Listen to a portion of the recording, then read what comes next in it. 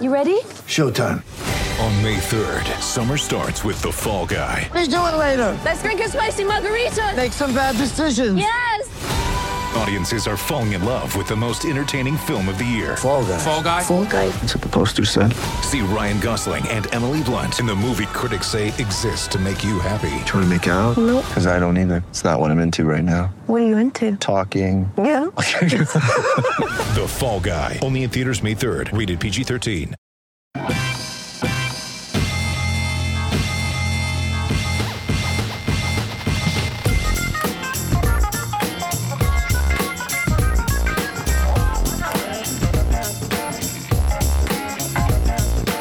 Welcome, everyone, to RB1 Colon a Fantasy Football Podcast, brought to you by FakeTeams.com. I am your humble host, Pete Rogers, joined, as always, by Jeff Clark Barnes and Mr. Class Jordan Smith. Guys, how are we doing on this? The week of preseason football. OMG, it's here.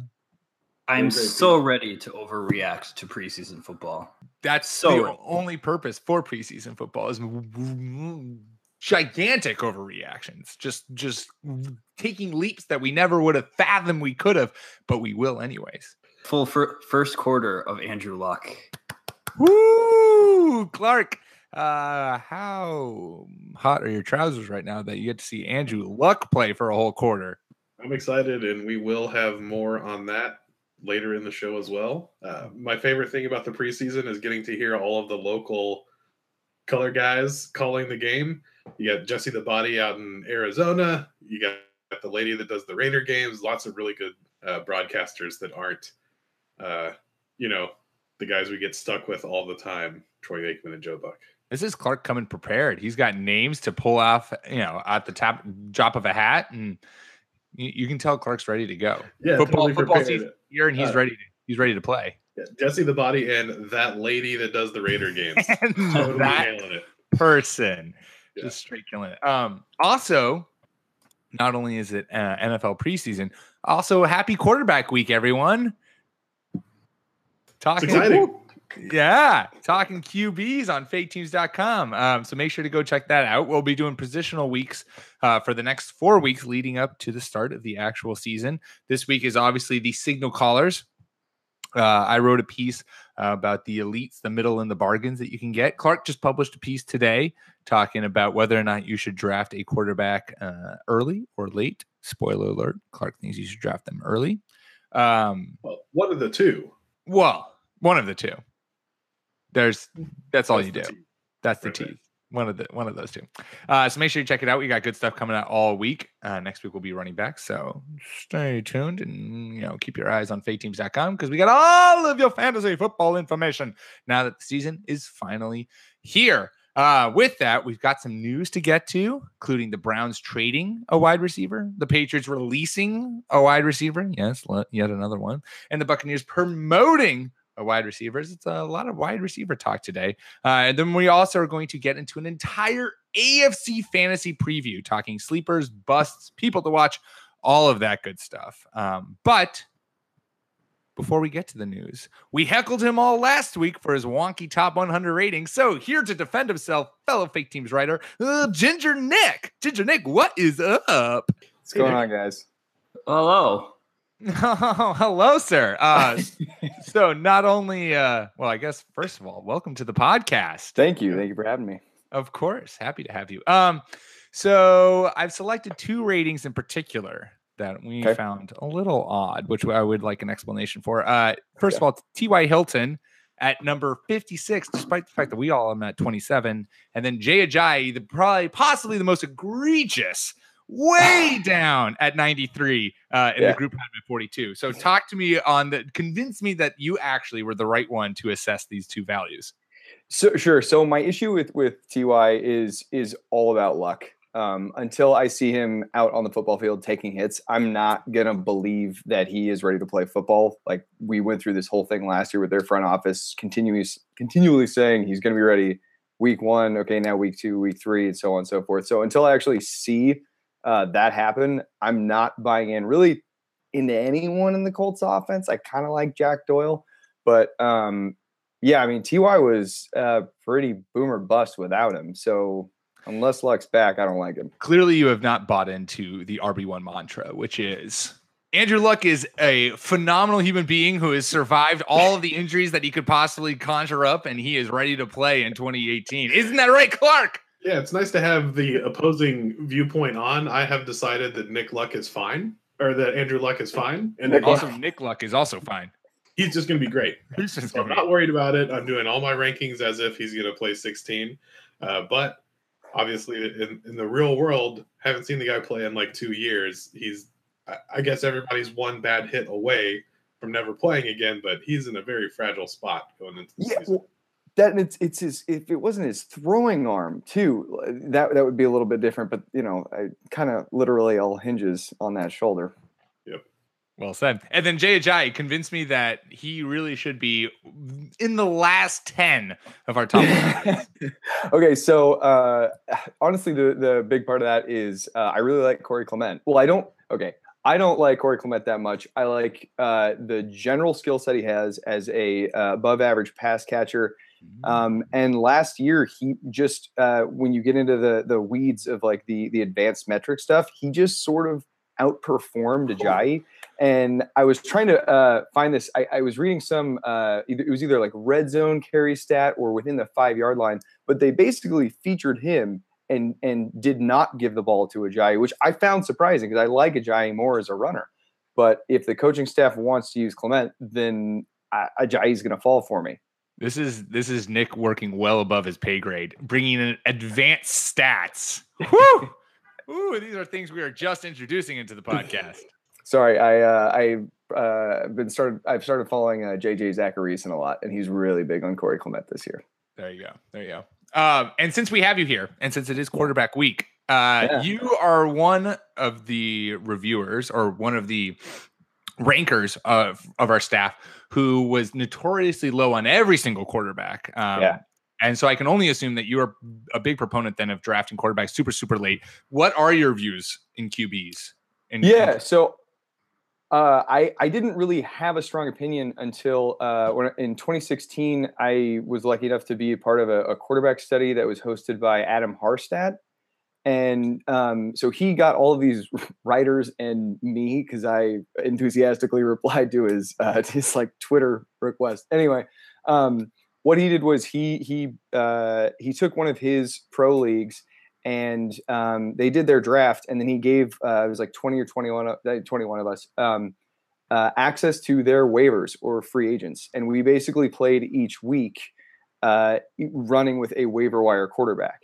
And at the end of the study, the difference was about 0.5 point between, on average, between like those drafted and those selected on waivers. So obviously, like Rodgers never went to waivers, so he was always part of that territory that we could never touch. So after that, I really fell hard into the late round QB ideology, and it just kind of bet on myself to be able to find a guy every couple weeks on waivers. And from what I mean, the results seem to show that the math checks out. So, I mean, I have to agree with you. I'm a big fan of drafting. I mean, either drafting a quarterback super, super late, or last year, hell, I forget who I actually drafted, but I ran with Deshaun Watson during his streak off waivers, and he got injured. And then I ran with Blake Bortles off waivers, who was successful despite the fact that Blake Bortles is a terrible quarterback. So I am very much on board of drafting quarterbacks pretty much as late as you possibly can, if at all, which I think is a very daring tactic, but I think you could definitely pull it off. Yeah, I have not done the no QB strategy. Maybe that's what this year is all about. Maybe this year is the no QB strategy. There you go. Yeah, and I think a lot of that depends on your league. I think when you're playing with a bunch of really, really sharp people that want the 7th, 8th, 9th running back on their roster, and there's only like 14, 15 quarterbacks taken, there's plenty of stuff on the waiver wire for you, and you can do that. I play in a league where you have to draft 2 quarterbacks, and the pickings get pretty slim down there after 24 guys are gone. You start doing a lot of Josh McCown and things like that. So Pete mentioned at the top of the show an article that I did today. My strategy is kind of either you take Aaron Rodgers when you look at, you're looking at Golden Tate or Jerick McKinnon and you just don't like any of those guys, or you wait. Like, there's no point in picking Matt Ryan as the 7th quarterback. Like, don't bother with that.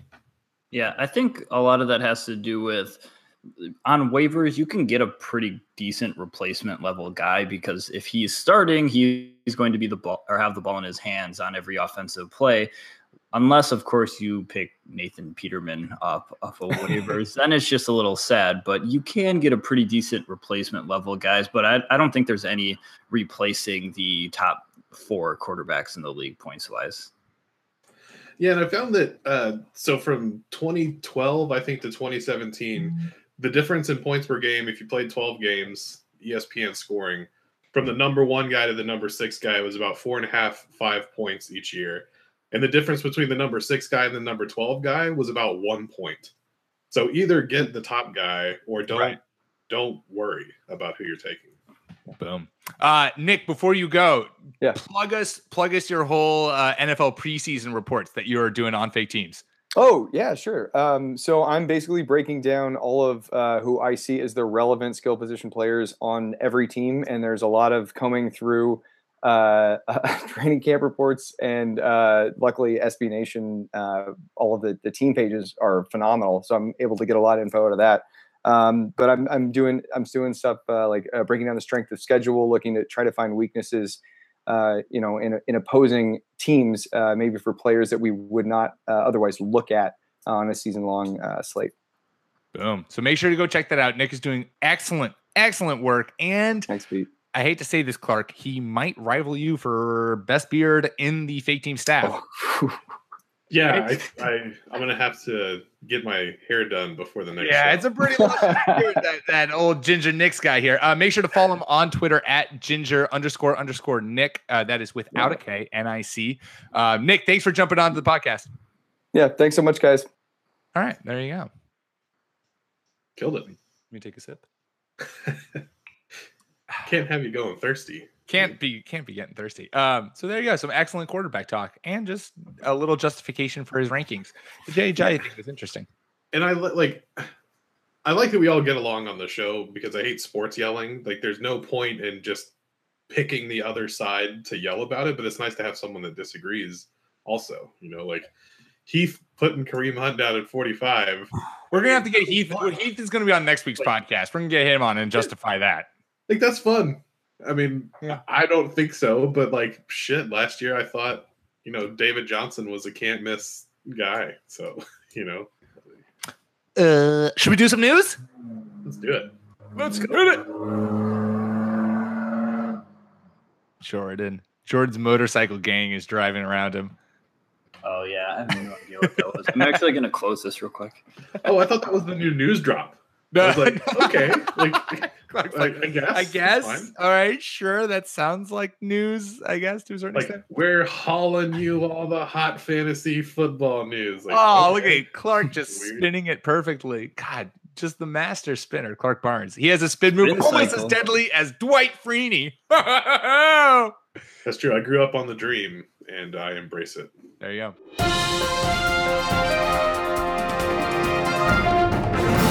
All right, first in the news, the Browns further admit they suck at drafting, trading away Corey Coleman to the Buffalo Bills.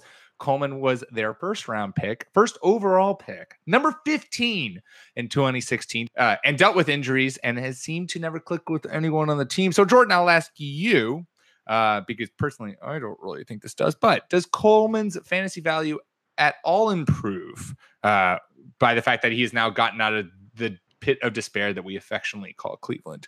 Maybe for the sake that Cleveland was, we talked about it several times over a few podcasts, that Cleveland just has a lot of different weapons that they're going to want to try out and play with. So it's kind of tough to tell where Coleman was going to be in that pecking order if he stuck with Cleveland. But with the Bills, it just seems like he is going to be the number 2, maybe even the number 1 option if Kelvin Benjamin doesn't pan out. More on that later, but Zay Jones is just a deep threat. So I think Corey Coleman can have himself a pretty decent fantasy season just for the sake of Buffalo needed options. So they got one. Yeah, it would have been fun to see him go to a team that's not terrible. It's kind of like out of the frying pan and into the other frying pan. like Washington or Miami, like a team that's okay, and they could use a guy that's talented. Because I have a hard time saying anybody that the Browns drafted and then who looked bad playing for the Browns is bad, because the Browns have just been like, I know like no fan base probably has to listen to more crap about their team, but the Browns have just been a dumpster fire. So we have no idea if he's good at football or not. Yeah, I have no faith in the Bills quarterbacks. So, and since they're going to be ultimately the ones getting the ball to Corey Coleman, he is someone who maybe I'll keep eyes on waivers, and if he like has a productive game or two, then I'll add him. But there's no way in hell I'm drafting him. I'm barely even going to convince myself to draft Kelvin Benjamin this year. I can't wait to talk myself into the Browns having 10 wins the longer Hard Knocks. I just know it's going to happen. I'm already buying in a little, and there's only been one episode. Oh, this is perfect. By week 4, George is going to be like, Browns are going to win the AFC North, and they're going to make a solid playoff push. I'm at like 4 games for them right now, but I'm going to keep adding 2 week after week. I'm really looking forward to the Browns went 3-1 this preseason, guys. All right. This is huge. The Browns winning games. It should also be noted that in the most Brownsy of all Browns things, mere seconds after trading Coleman, Browns rookie receiver Antonio Callaway was cited for marijuana possession, which we all know is like literally the worst thing you can do in the eyes of the NFL. It's not a big deal if not for the fact that it just seems like he's had some trouble off the field for a couple of years now coming out of Florida. So that's the only reason. Otherwise, it was like a small amount of marijuana. So it shouldn't be a big deal, but apparently it is. Well, the NFL is going to make it a big deal because, you know, domestic violence is fine. But God damn it, if you have any weed on you, hell no. Exactly. Moving on in the news, the Patriots also did some wide receiver things. They continued to thin out their receiving core by cutting Malcolm Mitchell, who pour some out. I'll forever remember having a massive impact in that Falcons Super Bowl comeback. And sadly, his career with the Patriots, because let's not speak too soon, was cut short because of injury. It's a bummer.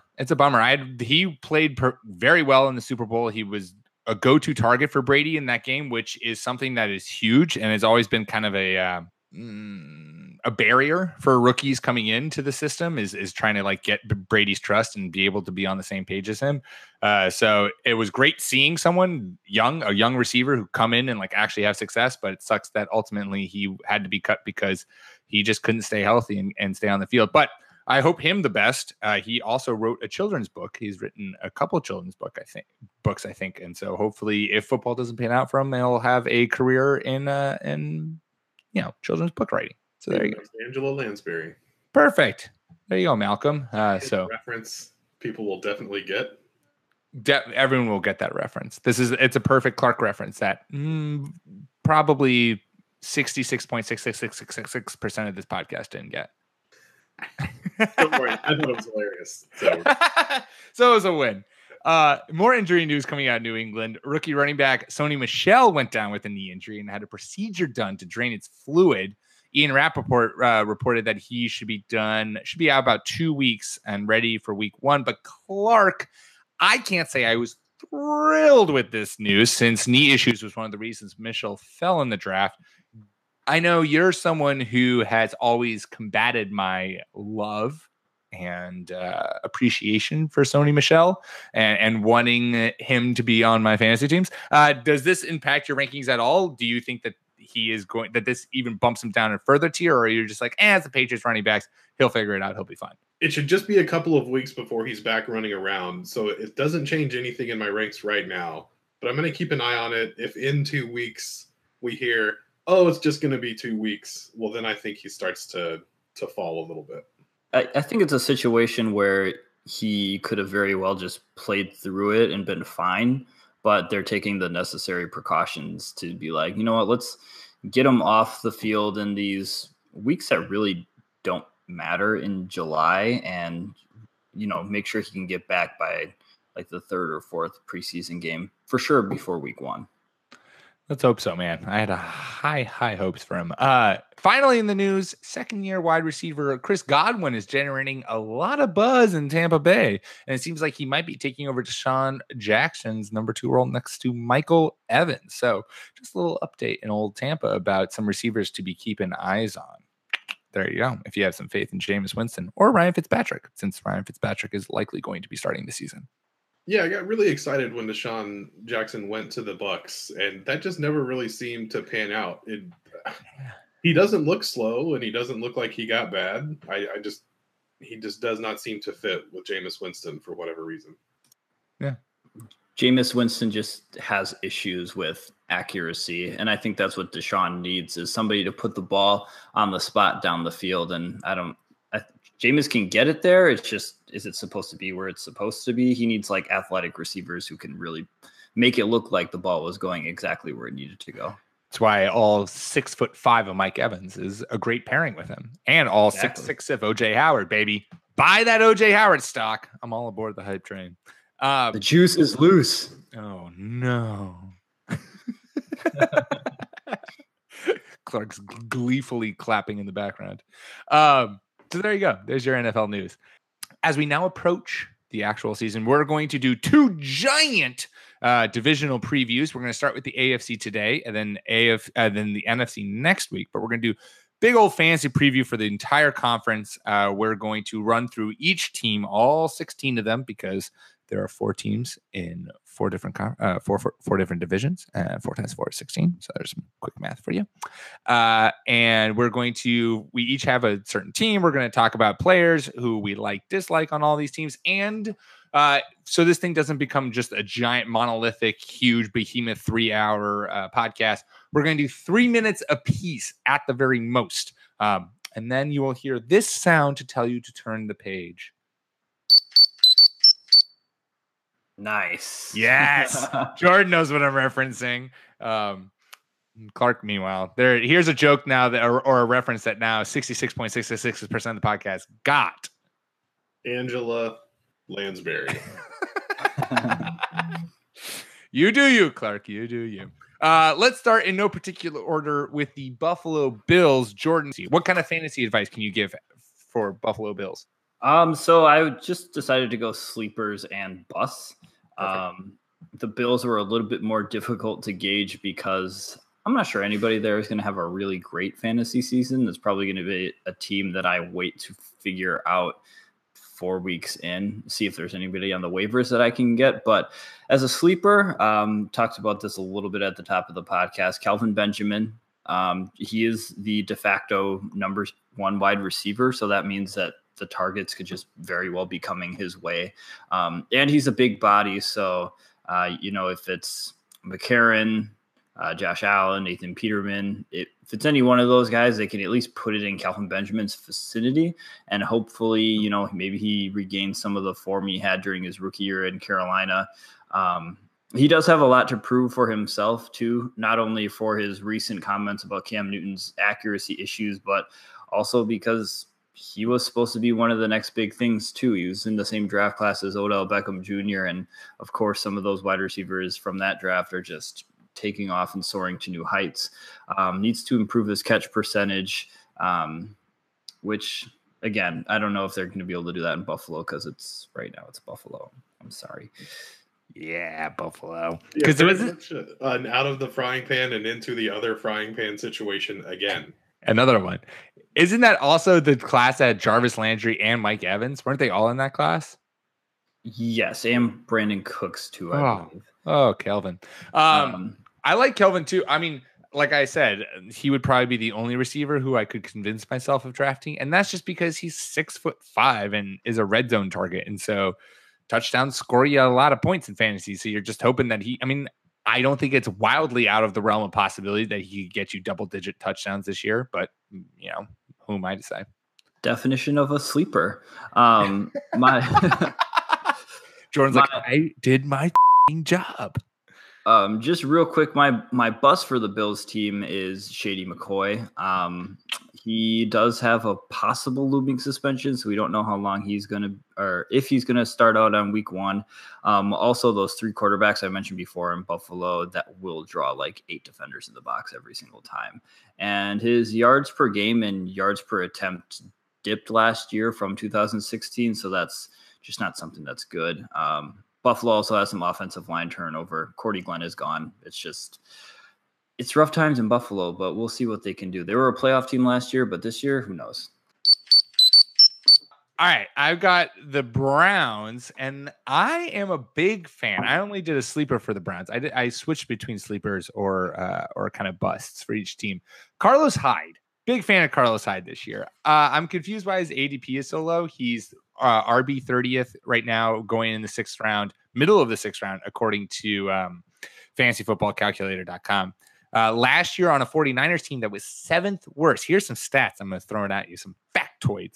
7th worst in the league per Football Outsiders stuffed metrics, which is the percentage of runs in which the running back is tackled at or behind the line of scrimmage. So he's playing behind a trash offensive line.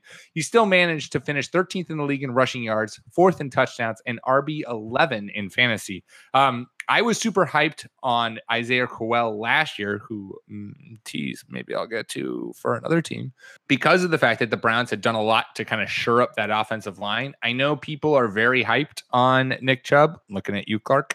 But I think Carlos Hyde comes into that offense. They signed him for a reason. I think he's going to come in as the de facto starter. He's going to perform well, and going in the 6th round, who could easily give you RB1 numbers, top 12 numbers. I'm 100% going to take him everywhere. So big fan of Carlos Hyde this year. Yeah, I'm not a big fan of handcuffing or trying to sell up the backfield by taking 2 guys. And I'm even less of a fan of doing it for a team that didn't win any games last year. But I agree, Carlos Hyde's good at football, and they're probably going to let him start. And for what you're getting him at in the 6th round, even though I believe I am it pains you to admit that Nick Chubb won't be winning the starting spot relatively soon. No, because the Browns are a completely dysfunctional organization. So no, like Dalvin Cook showed that he was better than Latavius Murray, even though they paid Latavius Murray. And guess who got to start? Because the Vikings are good at running a football team. But the price for Hyde, at least to start the year, is great. And then if you really want to commit to the Browns backfield, you can get Chubb a couple rounds later also. So I like that pick. I'm pretty sure Nick Chubb's still waiting at baggage claim after last night's show. I didn't see him for the rest of the episode. That's another Hard Knocks reference for all the listeners again. For all of you tens of listeners who both listen to this podcast, and then the 3 of you who actually watched the Hard Knocks last night. I'm gonna really enjoy all these jokes when I watch the replays of Hard Knocks in like 6 months. I know. I was like, I want to watch Hard Knocks. And then I was actually like, oh no, I'd rather take a nap. But it's bad. I just need to get into it. Once I start it, I'll get hyped, and then I'll be like, all right, football's here. So are the Cleveland Browns. Let's freaking do this. So, all right, there we go. We're moving on. Clark, you alluded to this at the top of the show. Talk to us, talk to all of our listeners about the Indianapolis Colts. As I said earlier, I have decided that Andrew Luck is going to be fine. And so the play for the Colts this year is Jordan Wilkins or Nyheim Hines. I'm cheating a little bit. I watched a lot of Marlon Mack tape this week, and he is not super explosive, and he's not super elusive, and he's not a great receiving back. He's just kind of a guy. So Jordan Wilkins looked really good for the Ole Miss Rebels in the SEC. Nyheim Hines is...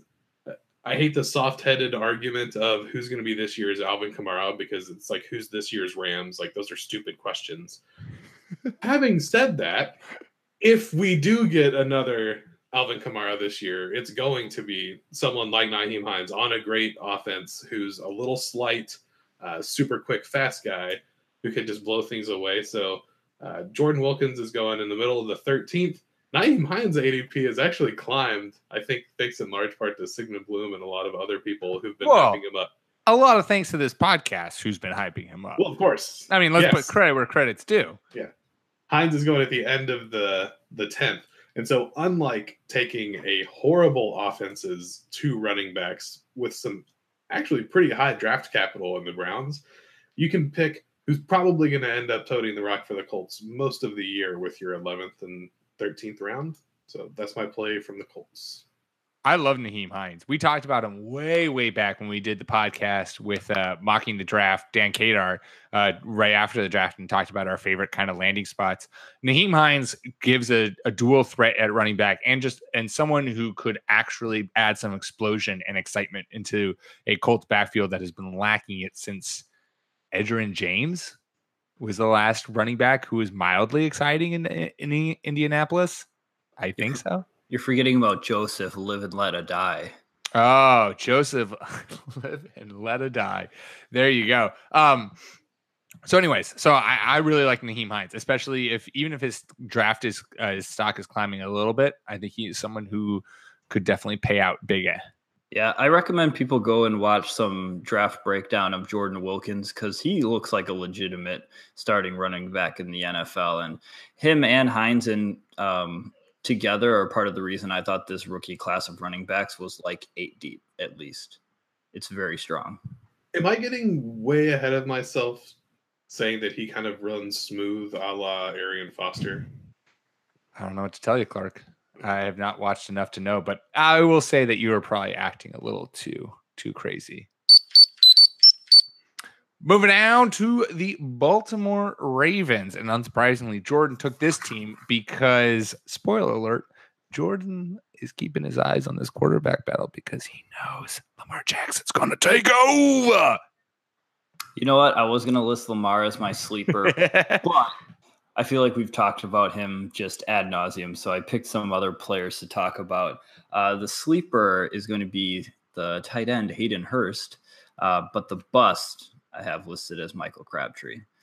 So Hayden Hurst is just a big 6'5" seam running tight end, which is almost exactly what the Ravens need in order to help out their offense. And I fully believe they drafted 2 tight ends really early in this draft for a reason, because they wanted to get as much as they can out of the 22 personnel and 12 personnel. So that's just using 2 tight ends consistently. They led the league in that last season. So that's something that they want to do. They just didn't have the talent to do it. Hayden Hurst is a versatile guy, and he was battling some injuries early in camp, but now he's really hitting the ground running, so to speak. Michael Crabtree, this one's just more of a feel because I just always doubt the Ravens when they're bringing in a wide receiver, unless your name is Steve Smith and Anquan Bolden. But those guys are like, put the ball in their hands, tough, like will take it on the chin type of wide receivers. And I'm not sure if Michael Crabtree is that. He's still a red zone threat, but this is where Joe Flacco struggled a lot last year. I have some stats written down for him. The closer Joe Flacco gets to the red zone, the more his completion percentage dips. So on his own 1 to 20 yard line, that is such a terrible stat. That is a damning stat. From the 1 to 20, his passing percentage is 73%. The 21 to the 50, 66%. The opponent's 49 to the 20, 64%. The red zone, 52%. And then the 10 to the goal line, it dips to 48%. Oh my God, Joe Flacco. You garbage. Really, really inefficient stuff. Crabtree was down across the board statistically last season. And is Joe Flacco better than a hurt Derek Carr? I don't think so. I can't disagree with anything you said. I like Hayden Hurst as a sleeper, and I think less so maybe Michael Crabtree specifically being a bust. I just don't trust anyone in the Ravens offense because you talked about Joe Flacco. And when was the last time that we saw like a Ravens receiver have legit fantasy value that consistently across multiple weeks that you were, willing to draft and add to your roster? Yeah, I like Hurst because the tight end landscape is just absolutely bereft of talent. And John Ross is going to be the best wide receiver for the Ravens this year. Not John Ross. John Ross? John Brown. John Brown. Got to stay on brand. That one. Nailed it. Same division. Same division. Basically the same team. Thanks, Trevor. Moving on to the Jordan's team, his new discovered New York Jets that he has to feel like he needs to preach for. The guy who I'm a big fan of, and I talked about him when we talked about the Browns, staying on running back brand, Isaiah Crowell. Over the last 2 years, Crowell has averaged over 900 yards on the ground and a solid 4 yards per attempt. He's a very good running back, which somehow Cleveland failed to utilize last year, and I think he will be utilized in New York. You're going to more than likely have a rookie quarterback under center, which means an emphasis on the run game. Crowell can perform both in the run and also as passing downs. He's a good pass catcher out of the backfields. He's just a year removed from posting RB2 numbers. He was in the top, I think he was RB12 in 2016.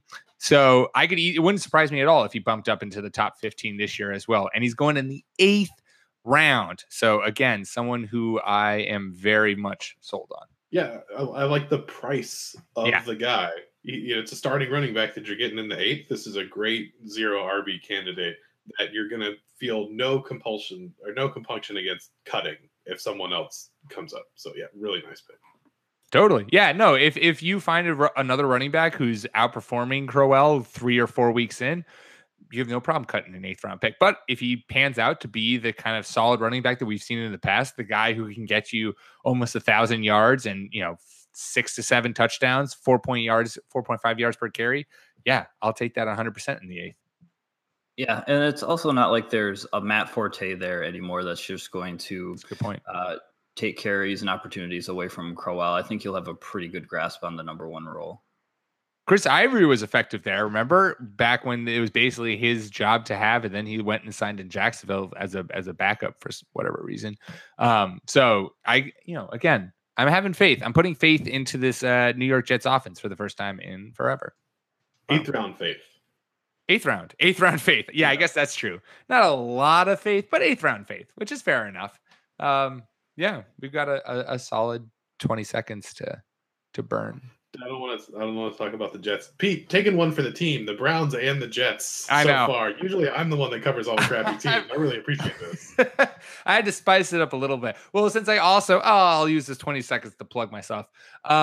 Since I've been writing these full division reports on fake teams, since I just did the AFC South, AFC North, and the AFC East. So I've talked about all these teams. And so I have these players on the top of my brain. So I'm happy to talk about them. Clark, in something that's very off-brand for you, talk to me about the Kansas City Chiefs.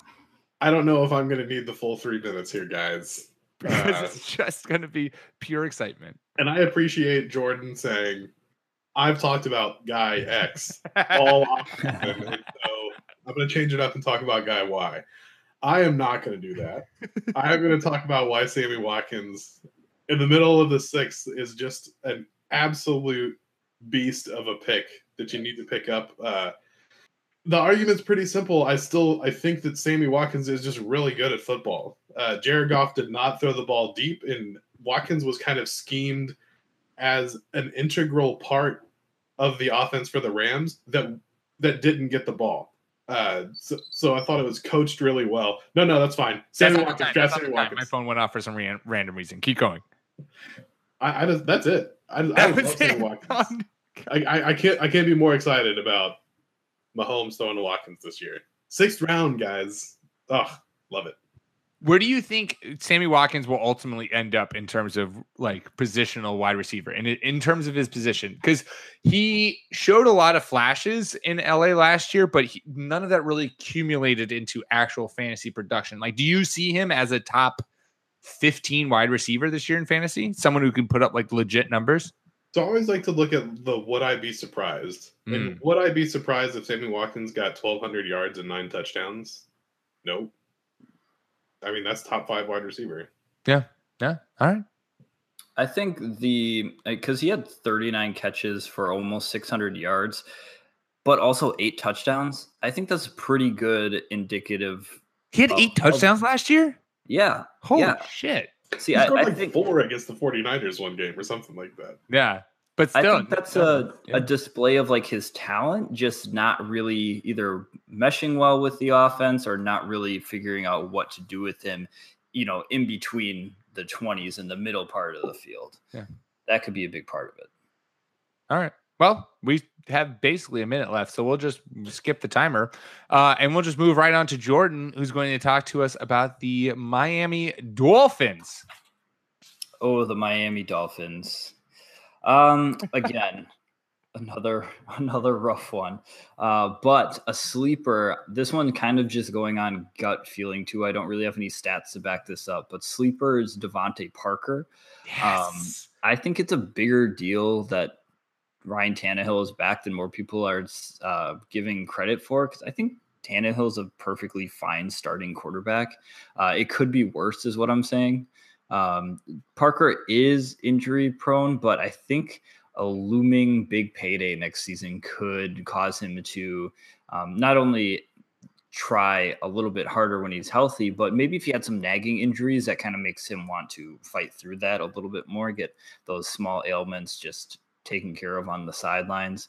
And there's no more target magnet in Jarvis Landry. So there's plenty of balls to go around. There's 100 catches up for grabs automatically because Jarvis Landry isn't there. So I think that's a good sign for Parker and what he can do fantasy wise.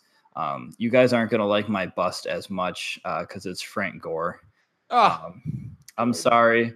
Fun fact, though, his full name is actually Franklin Delano Gore. So I think we got to start calling him the president. Oh, I was just about to say, I was like, that is the most presidential name I've ever heard. But also, Adam Gase listed Gore and Kenyon Drake as co-starters just to be an ass, he says, but also because I think Kenyon Drake is good.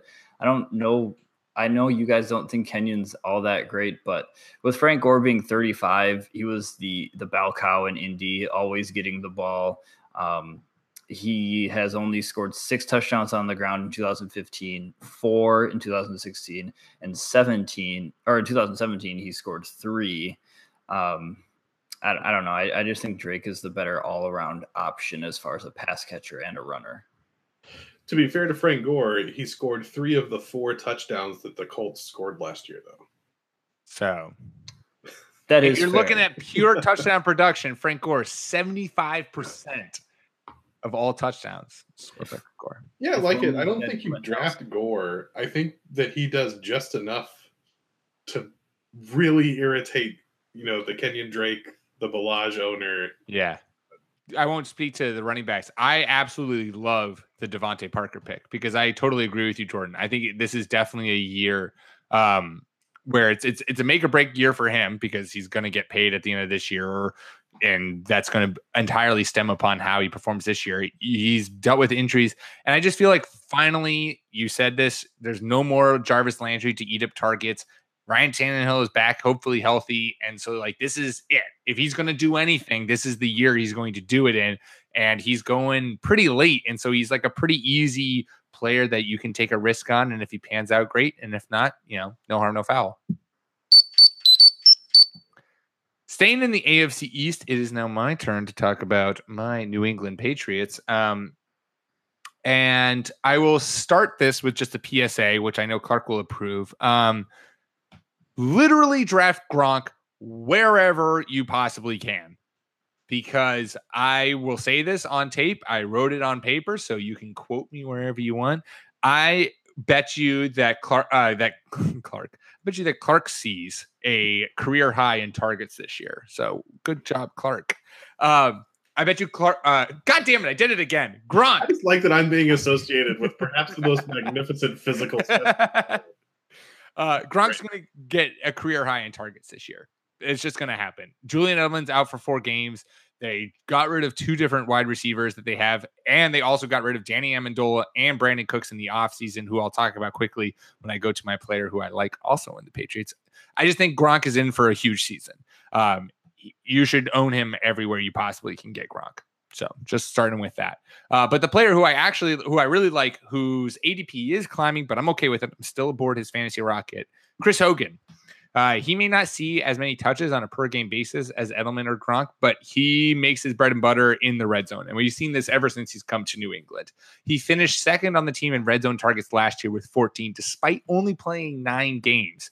Brady clearly loves to go to him when they're down by the goal line. His next 2 red zone targets, who are Danny Amendola and Brandon Cooks, like I said, no longer on the Patriots, which means there's even more red zone targets to go around between Hogan and then also tying into what I said earlier, Gronk. So basically, Gronk and Hogan are going to score a crap ton of touchdowns, and they both should be on your fantasy team, so you can take full advantage of it. Yeah, with every pass catcher that the Patriots cut or trade or release, Gronk just gets more powerful. Like, he just soaks up that energy. And did you know Chris Hogan played lacrosse? I have never heard that before. That's a thing, apparently. It's a thing we should start spreading around and making sure everyone knows of. We got to talk about that more. I do like the image of Gronk just on the sidelines, just like drinking the blood of every wide receiver that the Patriots cut. It's like, Malcolm Mitchell, you're gone. Let me suck your power. Now I am twice the man I once was. That should be a Monster flavor for them. Like, oh, there you go. Monster. Not only should you make that new blood of a wide receiver drink, but you should also sponsor this podcast. There you go. We came up with the idea. We are all on that shit. Just imagine what else we could do for you, Monster. Just imagine. All right. Clark, because you took the entire AFC South, because you're a fan of those teams, I've heard. Talk to me about your favorite team in the AFC South, the Jacksonville Jaguars. All right.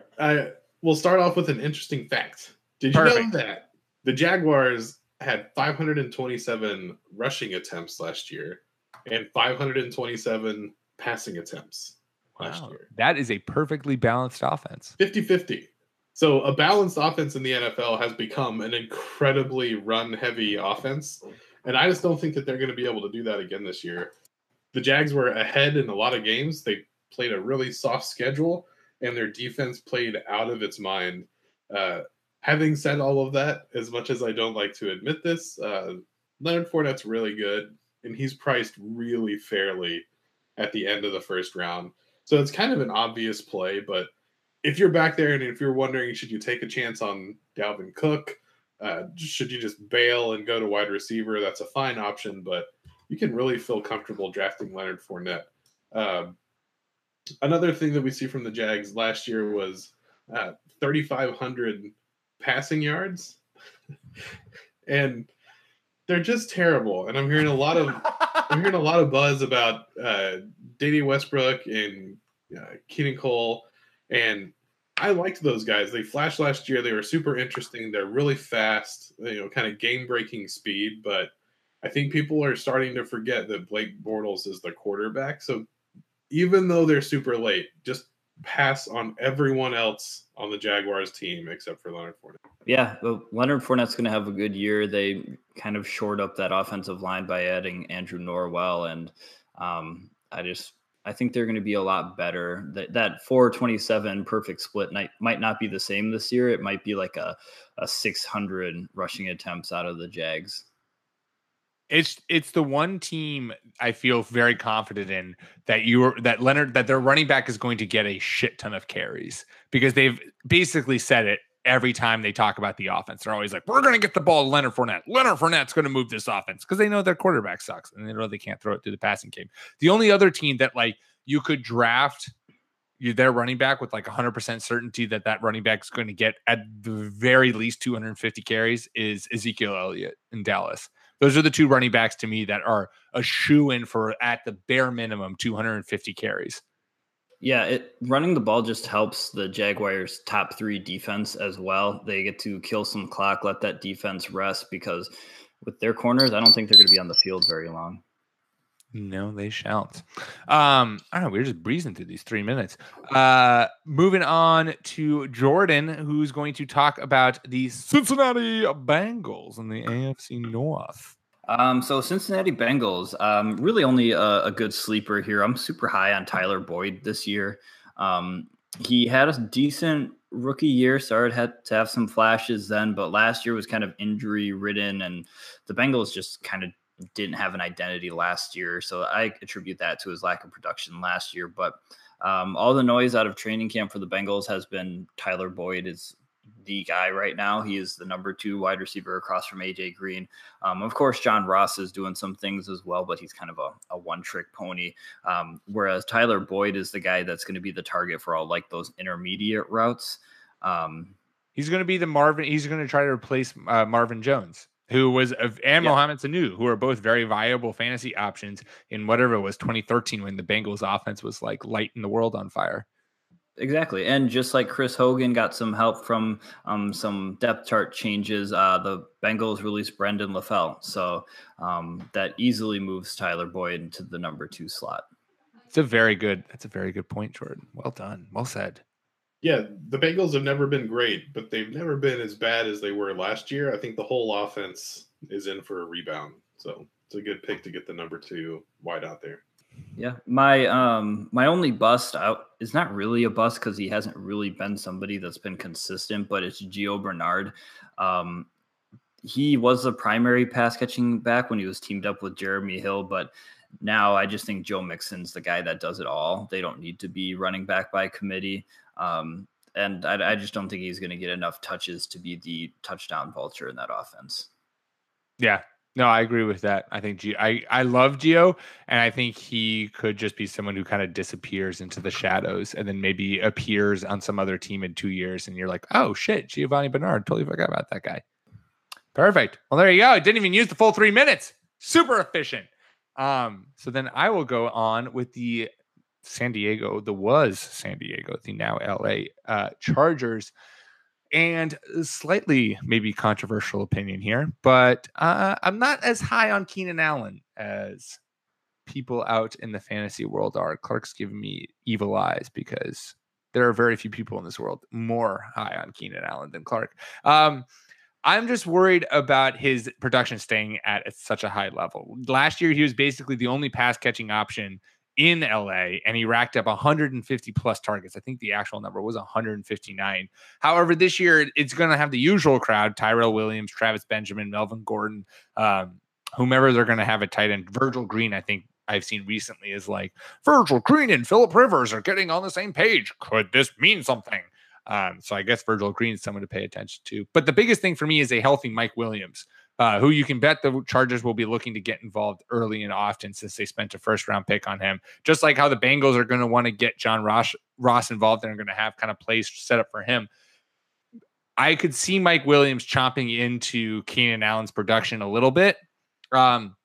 And that's not to say that Keenan Allen won't be a very productive receiver, but I'm worried that he's going to start going more of the likes of other possession receivers like Jarvis Landry and Julian Edelman, where they're great in PPR because they get a lot of receptions, but their touchdown count and their yardage kind of comes a little bit down to earth because there's other pass catching options, particularly in the red zone. And also, Keenan Allen does not have a great track record with injury. So you're he's going in the top of the second round, I believe.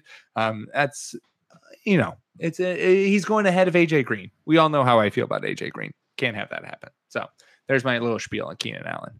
I don't want to say anything mean, so I'm just not going to say anything at all. Makes for great podcasting. Keenan Allen, a healthy Keenan Allen is a top 5 fantasy receiver for me. So I don't really know if I can agree. There you go. Look at that. Controversial. I'm now part of the 33%. I had to work my way there since age was not going to automatically put me into the that category. So Clark, your almost final team.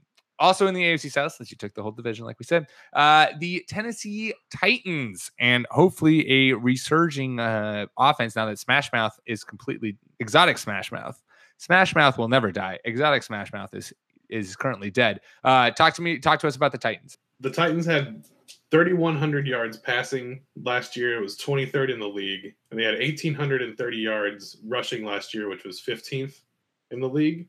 And they're bringing in Matt LaFleur, who was the offensive coordinator for the Rams last year. Like, granted, Sean McVay was calling the plays, and the OC and that on that team was very much an assistant role.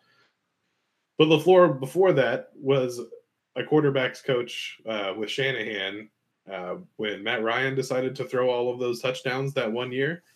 So this is a long stuttering point to say that Matt LaFleur is good and knows how to put in one of these new creative offensives that we've been so excited about. And so the play this year is Marcus Mariota. Had a horrible year last year. His counting stats are really bad. So I think people that sort by points scored are the reason that he's like the number 17 quarterback right now. He's going off at the end of the 11th round, a rushing quarterback who's going to be in a new offense with an actual offensive coordinator with perhaps one of the best offensive lines in football. Got Delaney Walker, Corey Grant, Rashard Matthews, Jonnu Smith, Taywan Taylor, and of course, maybe the best running back in the league, Dion Lewis. Yeah, I love it. I love Marcus Mariota. The value is totally there. And like what you said, Clark, you emphasized it. He is a rushing quarterback, which I think Matt LaFleur will take actual advantage of. Mike Mularkey seems so hesitant to kind of like have plays scripted for Mariota to run. And so I think that's going to be something that might be built in a little bit more. Maybe we'll see some of this kind of read option or whatever it is, RPO stuff that Nick Foles ran so efficiently and Carson Wentz ran so efficiently in Philadelphia. I am fully aboard the Marcus Mariota train. Yeah, I agree. They have a great offensive line. Corey Davis has been back and showing flashes. And last year, their offense, the scheme, it just wasn't good. Like they were just running a super boring offense with a super electrifying quarterback potentially. And they dropped the ball. Literally dropped the ball. Moving on, Jordan, talk to us about the Denver Broncos. Are they returning to glory this year with Case Keenum behind the center? No, but the guy I want to keep an eye on is somebody going in the mid-7th round right now. It's Emmanuel Sanders. Last year wasn't a great season for Emmanuel Sanders. He was just plagued by injuries, but in the 3 seasons before that, he had 1,000 yards each year. Each of those campaigns came with over 135 targets at least. So he's the type of receiver that, is what I wish Randall Cobb could be a little bit more, just somebody who is a bigger threat in the passing game. And I think with their guy, Case Keenum, Emmanuel Sanders is the type of player that can help with the underneath stuff, be that security blanket. He can help with the intermediate stuff and help find like the soft spots in the zones to help Case Keenum be a little bit more comfortable. Demaryius Thomas is a big play receiver, and so is Courtland Sutton, who I've been hearing a lot about in training camp as well. But I think Emmanuel Sanders is just the most trustworthy and not I just think he has a really low floor if Case Keenum decides to make him the go-to guy. Yeah, I love it. I think Emmanuel Sanders is really good, and he's been playing with Brock Osweiler and the world's greatest backup, whose name is escaping me, and that's how good. Trevor Siemian. Yes. Trevor Siemian. Yeah, big upgrade for everybody in Denver this year offensively with Keenum. So I like the pick. It'll be interesting to see because there's such hype about the 2 rookies that the Broncos drafted. I'll be interested to see how the veterans, Demaryius Thomas and Emmanuel Sanders, kind of what their roles are. Not necessarily saying that the rookies will take over from day one, but are they going to have a full season of production? Or are they going to get phased out earlier rather than later? But both of them, especially Emmanuel Sanders, who is going pretty late in the draft, are guys who 100% worth whatever risk and chance that you're going to take. So yeah, I'm on board. I like it.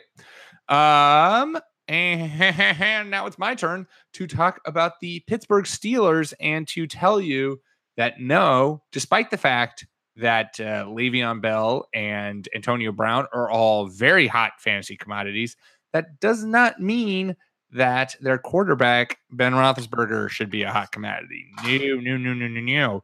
Since 2010, he's only broken top 10 quarterback once in fantasy, back in 2014, which, not ironically, but understandably, was the last time that he played all 16 games. He is just not, there's so many other better quarterbacks out there. We've talked about how deep this quarterback class is and the fact that you can get them anywhere and everywhere. It's just he's not worth wasting any kind of fantasy value on him. Just let him fall to waivers. If he suddenly puts together something amazing, grab him. But there are so many better quarterbacks out there, both from a fantasy perspective and also from a decent human being perspective. So I'll take a swing and a pass on old Ben Roethlisberger. Yeah, it doesn't help that it just doesn't get easier to play in Pittsburgh or against any of the other teams in the AFC North, for that matter. The sooner it gets closer to fantasy playoff time in December, right? It's just him and Eli Manning just kind of both are at the tail ends of their career for sure. If you're looking at somebody from that draft class, you got to look no further than Philip Rivers.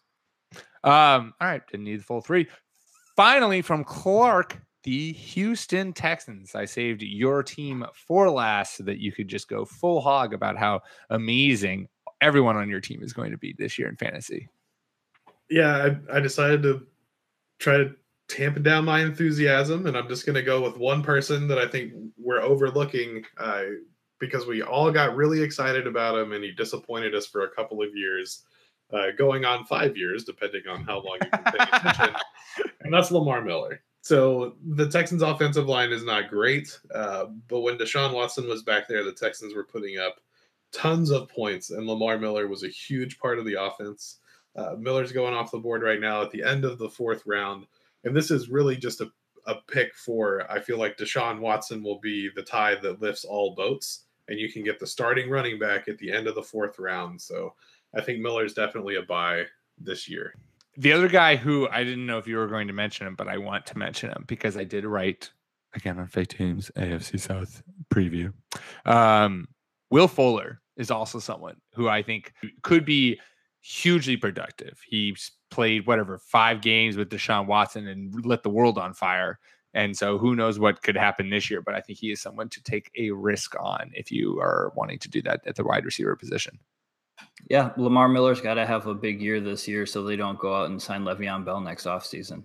Yeah, because if they sign Le'Veon Bell, man, that would be very disappointing to Clark, who's been a big Lamar Miller fan from the get-go. One note on Will Fuller, I think the Texans finally have a quarterback that understands we have one of these fastest guys in the NFL wide receivers, and we're just going to have him run a streak. And the minute that you run a safety over to DeAndre Hopkins' side of the field, I'm just going to chuck it deep. He might not catch it, but we might get a 65-yard touchdown. Okay, great. The minute that you move the safety over to Will Fuller's side, well, DeAndre Hopkins is going to beat his guy, so I'm going to throw it to him. And I think that's why they were so effective last year is he's just going to pick the receiver that doesn't get double coverage. And I am excited for the first time ever as a Texans fan. I'm actually excited about the season starting instead of like, well, I hope we see the Bengals in the playoffs again so we can get one. There you go. That's just shut down Clark's excitement. And finally, in the AFC preview, wrapping up with the Oakland Raiders, who is the team was thrust upon me. And I was like, well, who do I really want to talk about? Because I don't really know who I want to talk about. So instead I decided, let's twist this. And instead of me talking about it, let's do an open-ended question for everyone to discuss. Do any of you will start with Jordan. What is your feeling towards Derek Carr this year and the Oakland offense? So I have Derek Carr on a dynasty league, and he's just one of the top quarterbacks on my team that I really need to have him bounce back. Yes. So I've been doing some perusing on the internet, and I think Derek Carr actually is going to have a bounce back year. I don't feel like it can get as sloppy as it did last year. But at the same time, I think some of the things that he was doing last year are correctable through a coach that more or less can help make your young quarterback feel comfortable. And I think that's what John Gruden can do. I really believe he's going to be a player's coach, and you're going to probably hear a lot of good things about him from players out of that locker room. And I mean, we've all lived with John Gruden's personality the past few years on Monday Night Football. So I think that really sticks out, and that's like an intangible difference. I know we talk a lot about John Gruden not being in coaching for a couple of years, not keeping up with the trends. He said he was going to make them watch film from like 1986 or something wild like that. But I think that's just John Gruden being John Gruden and messing with people. And a lot of times when you hire a new coach, it's kind of like a Mike Tomlin thing. He's not necessarily known for his X's and O's on offense and defense, but just for being the guy that can be the leader and corral everybody. And I think that's what Derek Carr has with John Gruden. Yeah, I think Derek Carr is good at football. He broke his back last year and then tried to play well before it was healed. We saw even Tony Romo couldn't get over an injury like that. And I think once things started getting out of hand, it just got out of hand real quick. So despite John Gruden and despite the timer going off, I feel like the Raiders are going to bounce back this year. So there you go. Oh, yeah, there's your AFC fantasy preview. So, if you're looking for targets from any of those players, and we didn't want to just give you, the big names from each team. So we gave you, some sleepers and some busts, some people to watch out for. So really, we did a great job. Well done, us. Make sure to follow us on Twitter at RB1 Podcast. Subscribe on iTunes, leave us 5 stars. Tell us how much you love us. Tell us how excited you are for preseason football tomorrow or today when you're listening to this podcast, because it technically comes out on Thursday. Get hyped for fake but actual football. Follow myself at Pete M. Rogers. Follow Clark at NFL Clark. Follow Jordan at Jordan_Smith27. All on the Twitter sphere. Hit us up if you got any questions. And tune in next week when we do the NFC. Bounce around the NFC, and we'll talk about all those teams there. And until then, peace!